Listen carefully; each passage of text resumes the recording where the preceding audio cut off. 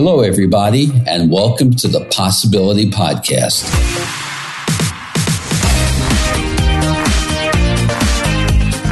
I'm your host, Mel Schwartz.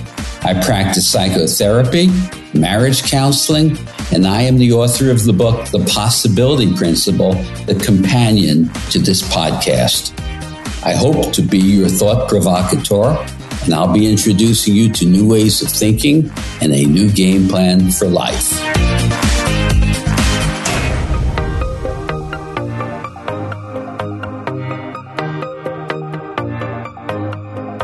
Hello, everyone. The title for today's discussion is simple: Do No Harm.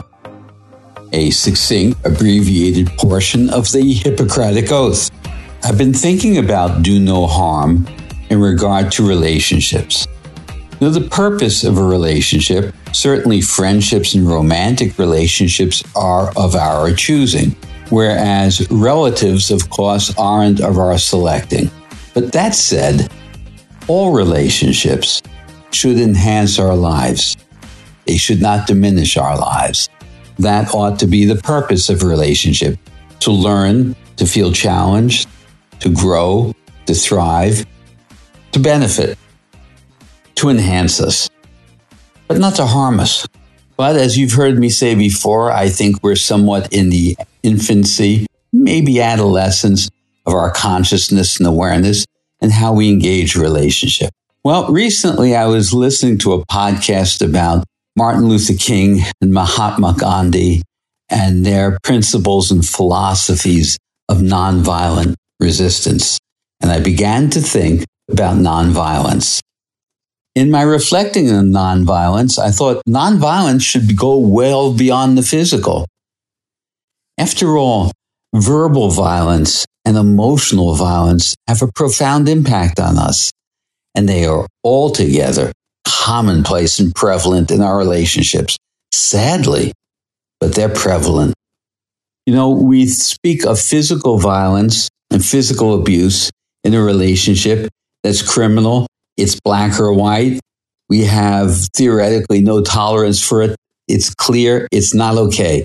To be physically violent and physically abusive is not okay. And yet we accept verbal violence and emotional violence. And that is a slow death of dignity, of the ethic of a relationship, of the purpose of being in a relationship. And it does harm to both of us. Both people get harmed by verbal and emotional violence. And I'm calling it violence rather than abuse, because the word violent is more evocative. It's more stunning. Violent. Abuse can have a gray tone to it. You're so abusive to me the way you speak to me. I'm not abusive. You're this and you're that. Violent is a declarative statement. So when we commit or receive verbal and emotional violence, both parties are harmed. There's a humiliating of yourself and of the other. The person committing the verbal violence and whatever they're saying, or the emotional violence, loses their own dignity. They're acting in reactive anger. It is self-destructive and is destructive to the other. So verbal and emotional violence are prevalent and they are damaging. So I'm proposing that we include the idea of verbal and emotional violence right alongside physical violence. I'm sure we're not going to be able to make it a crime, but it is an emotional crime. It looks like a spiritual crime. There are ways to have healthy expressions of hurt feelings, which we'll go into in a moment. But once again, let's just contrast the physical versus the verbal and the emotional. If a friend, a relative, your lover, your spouse stepped on a nail or a piece of glass and they were in physical pain, you would probably care. It would elicit compassion, if not empathy. You would tend to their being hurt physically. Yet we hurt each other emotionally, spiritually, and psychologically, and pay no regard to the hurt that we wreak, the hurt that we just cast on each other. That's okay. It becomes less than the physical hurt. Makes no sense. I'd love to show you my appreciation for your subscribing to and rating this podcast by offering you a gift to one of the following: The Power of Mind, a live talk that I gave, or one of my digital ebooks, Creating Authentic Self-Esteem, Overcoming Anxiety, or Raising Resilient Children, and lastly, Cultivating Resilient Relationships. Once you have subscribed, please send an email to mel@melschwartz.com and just let me know which gift you'd prefer. Thanks. So, the goal is to learn a healthy expression of your feelings. So instead of lashing out at someone, and typically it would sound like you are, and you can fill in the blanks there. You are such an asshole. You're such a jerk. You don't know this. You'll never learn that. We tear each other down. Now, that sentence can be constructive. It can sound like, the way I feel with you is I feel that you're insensitive to my feelings. I feel that your only focus is on yourself. We can speak subjectively. But first, we have to become aware of what we are feeling so we don't become reactive in anger. If you can notice an angry or hurt feeling, pause, notice what you're feeling, and then communicate your feeling. I'm feeling so angry. I am feeling so unloved. I am feeling so devalued. Let me tell you why. You're not doing emotional violence. You're not doing verbal violence to each other when you speak that way. But this requires responding and not reacting. So that's step number one. Now, there's another kind of violence, tone of voice. Your voice can be dripping with sarcasm and venom and anger. Remember, when you do that to another person, you are harming yourself along with them because you're both being overwhelmed with angry feelings. You know what that does to your cortisol levels? What it does to your heart rate, your anxiety, and your stress? And another method of doing harm or violence to the other is physical gestures. It's not just what you say. It's not just the tone of your voice. It's the physicality. Pointing fingers at each other or making gestures in the air angrily, punishing, violent. Stop. There's a better way to express yourself.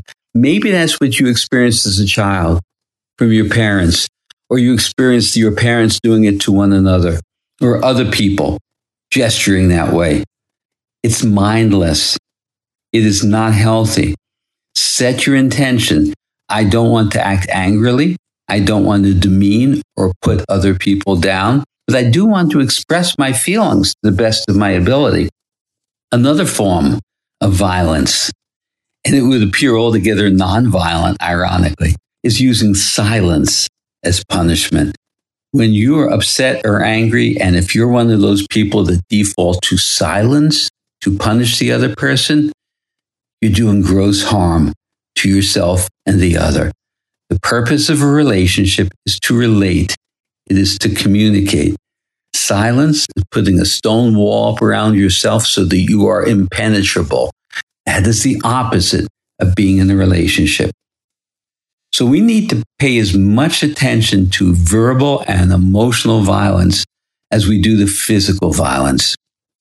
Last concluding thought for today, and I know this is brief and to the point, and I intended it so. How we treat another person is how we treat ourselves. There is no separation.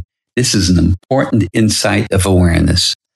If you are speaking angrily, acting angrily, feeling angrily, or demeaning or putting the other person down, if you're cursing at someone else, you're exposing yourself to that energy. In fact, the energy began with you. So when you have that energy, it is toxic to your well-being and it is toxic to the other. So the premise in all relationships should be do no harm. At the very least, it's neutral. Do no harm is I may choose not to be in this relationship and separate myself from this relationship or divorce myself from this relationship, but I will do no harm to myself and I will do no harm to the other by belittling, by denigrating, by cursing through the expression of anger. Mindfulness and awareness requires that we be responsive and reflective and that we communicate to the best of our ability, not to default through emotional and verbal violence.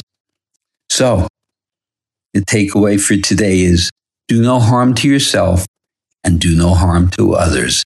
That's a spiritual message. It's a mindfulness message. And it's a sensible human attitude for all relationships. Well, until next time, wishing you well, wishing you mindfulness, and thanks for listening today. Bye for now.